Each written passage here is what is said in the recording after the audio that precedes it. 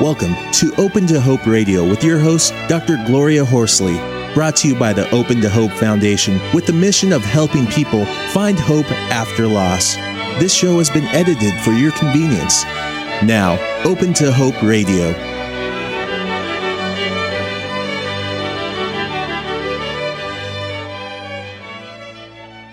Our first guest is Dr. Howard Gluss, and our topic today is recovery from grief.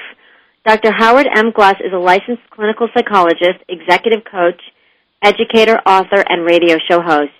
He has worked extensively in private practice, focusing on HIV and AIDS-related issues. He is also the author of the book, Real People, Finding Ourselves in the Movies, and host of the Dr. Howard Gluss Show on www.radiodrgluss.com. Welcome to the show, Howard. Oh, thank you very much. I appreciate it. Hi, Howard. It's great to have you on. Thank you, Gloria. I appreciate it again. Love to. And Howard is from Hollywood, right?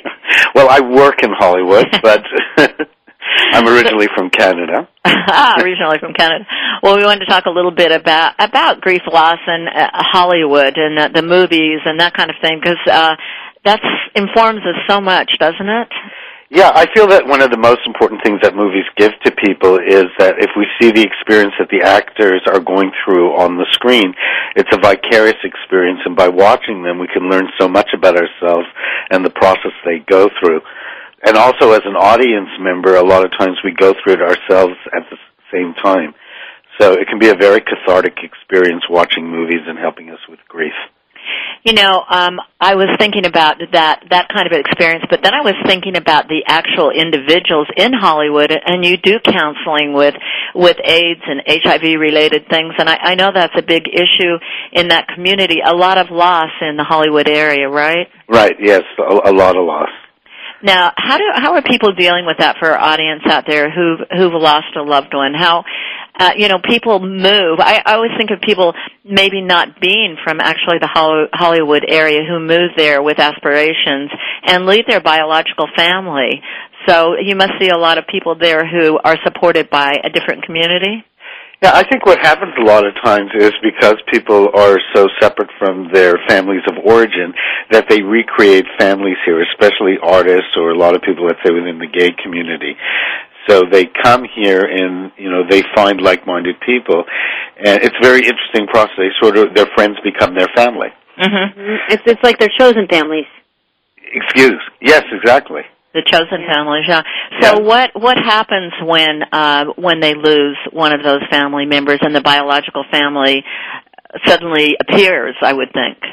Well, it depends. I mean, if people, let's say within the gay community, a lot of times, well, this is happening less, but sometimes the families can come in and take all the possessions and want to take over the family if there isn't a good relationship with the partner who is surviving.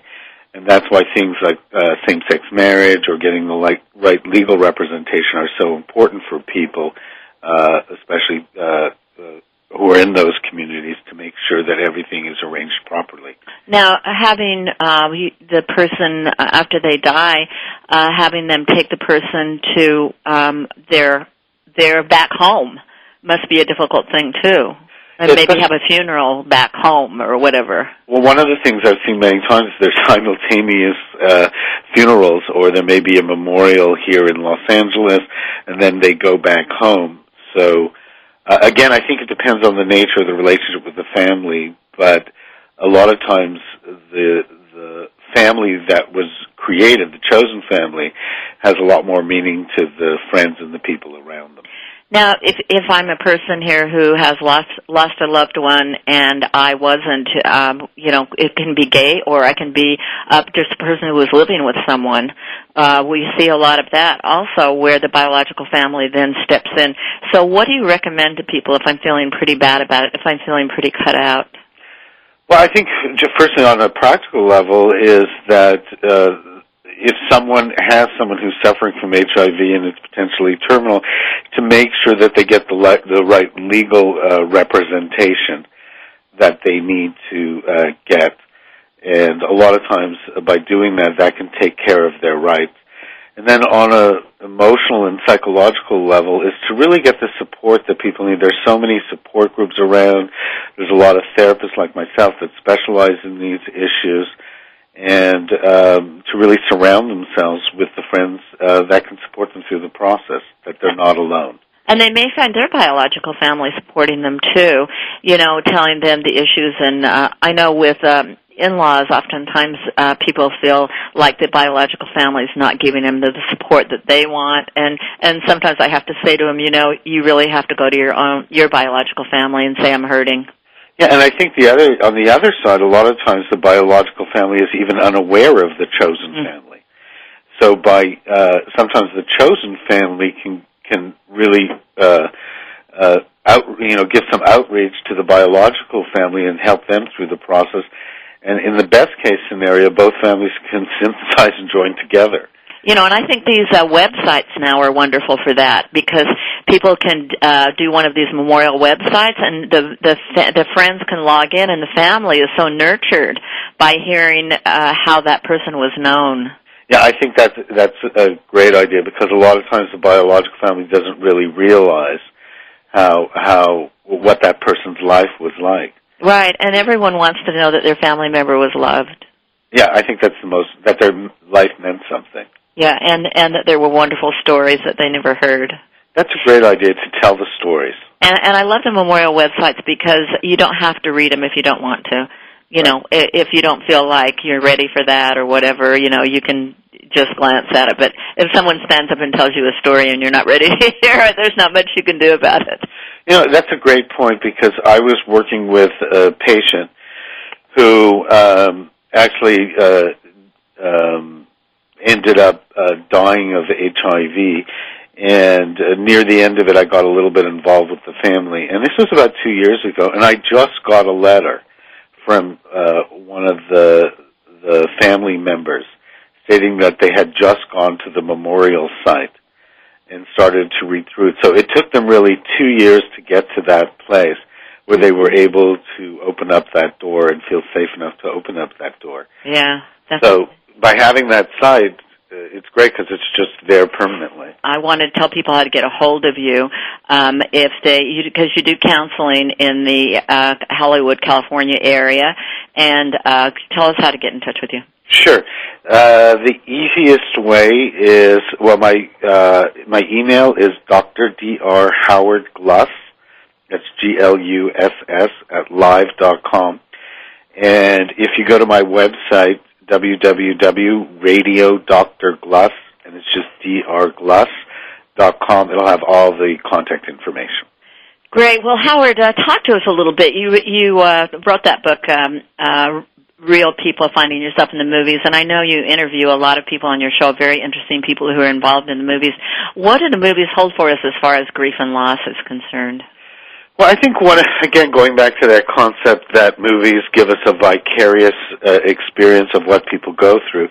If a movie is really good and well done, it'll also give a strong sense of authenticity, that people watching it will really identify with those characters and can learn so much about themselves and really about what people are going through. Because we see, the movies are a mirror to, I think, our own soul and our life experience. And they can make us feel, we're talking about recovery from grief, or they can make us have some feelings that are good, and maybe not. I mean, maybe you want to leave. I remember going to Tootsie after my son was killed, right. And I'll have to say it was kind of amazing to laugh and be out, with Robin Williams doing that when I was in deep sorrow. It was such a relief.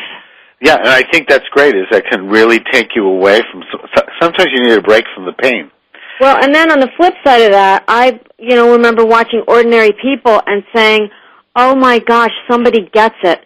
Right. Somebody really understands on a deep level what I'm going through losing my brother. Whoever, these characters get it, and whoever wrote the script gets it. One of the things that, and maybe Heidi as a psychologist uses this too, is a lot of times it's so difficult for people to talk about their own grief that they may talk about a movie as a way of expressing what they're going through. Mm-hmm. So movies can also be great education for people. Now, I'll have to say, we were talking about the legends dying. Okay, from my age, when Rock Hudson died of AIDS, it was shocking, upsetting. We miss him. He's something out of our lives. And then I think your era, maybe having Keith Ledger die now. I mean, what does that mean to us? Kind of could bring you into your own grief and out. And what is this public grief?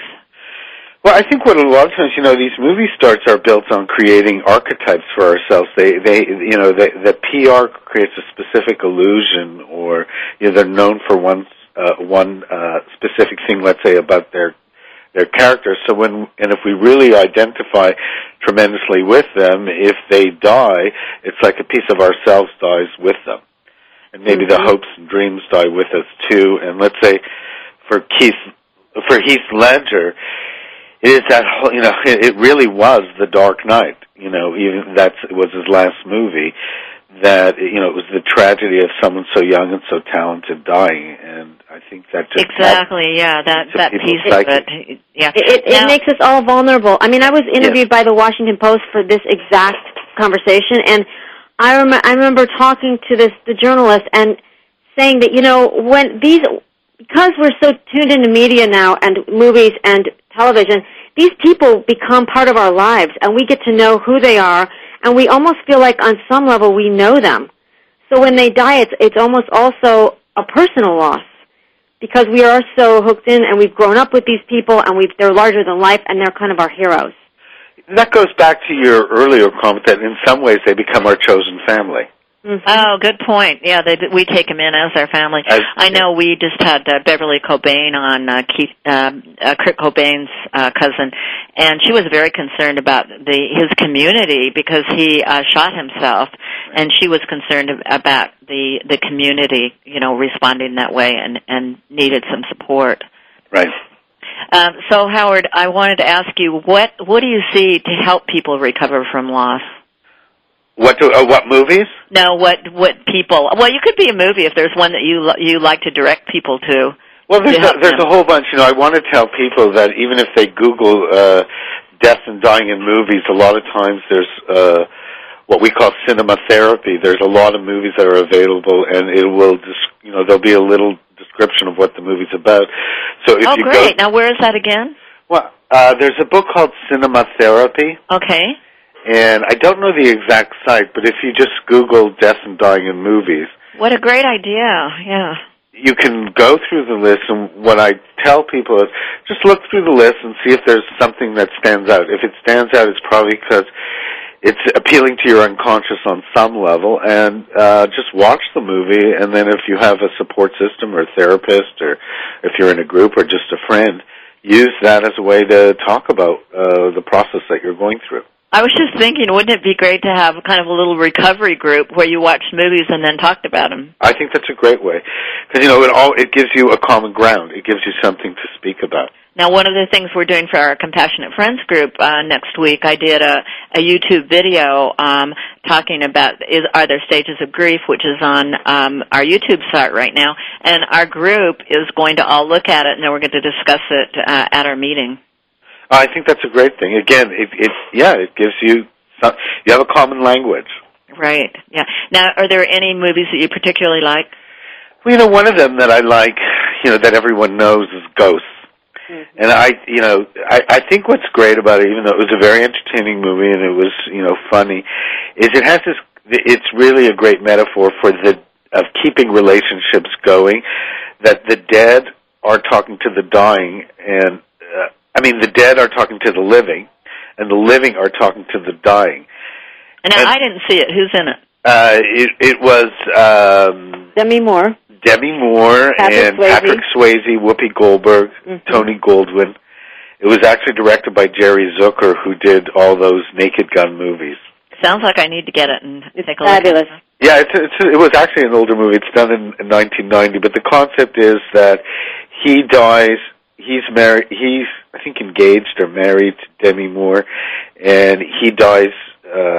I think he had a car accident or something. I can't remember exactly, but he dies prematurely, and Whoopi Goldberg plays this charlatan psychic, and what happens is he starts communicating to her, and it's through her that she's the conduit to Demi Moore. And so you see some of his healing process through it? Exactly. You see his healing process, and you see Demi Moore's healing process. And and Whoopi Goldberg acts as the psychic. And she actually becomes at first she's a charlatan, and then the comedy is that she actually starts hearing the dead. And she gets freaked out by it. So one of the things we're talking about here is how humor also opens you to be able to see some of the issues. Yeah, exactly. And I think it's a great metaphor that you can still keep relationships going on some level with people that have passed away. And some of the ways we do that certainly is through journaling and, do you have other rituals and, and just the empty chair thing is always a favorite therapy one where you put them in the chair across from you and and ask them a question, and then you go over and sit in the chair and answer it like you think they would.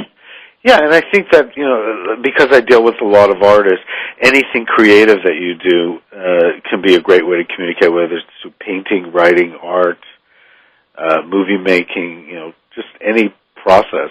Great. Well, what great ideas you have, Howard, and good luck in what you're doing, and thank you so much for being on the show today and for writing for the Foundation. I appreciate it very much.